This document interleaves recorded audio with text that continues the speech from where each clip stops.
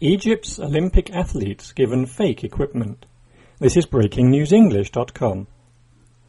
Egypt's Olympians are furious after it was discovered they have been given fake equipment to use at the London Olympic Games.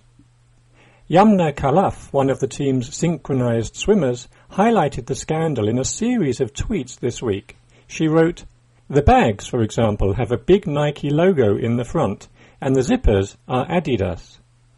The fake was clearly far from convincing.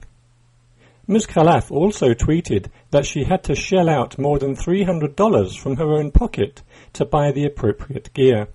She added, "It's so frustrating that we had to pay extra to have other proper stuff to wear so that we can look okay, not even good." She later tweeted that they are ordering new clothes now from Nike UK. The Egyptian Olympic Committee's Secretary-General, Motaz Sonbol, said he was shocked to find out that the equipment was not directly from Nike.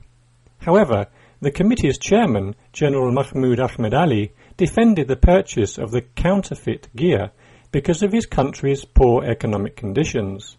He said, "We signed with a Chinese distributor in light of Egypt's economic situation. The incident has caused outrage in Egypt, with many people saying it is a huge embarrassment for the country and a disgrace." Sports goods manufacturer Nike is also concerned that the athletes will have received products that do not meet Nike's quality standards.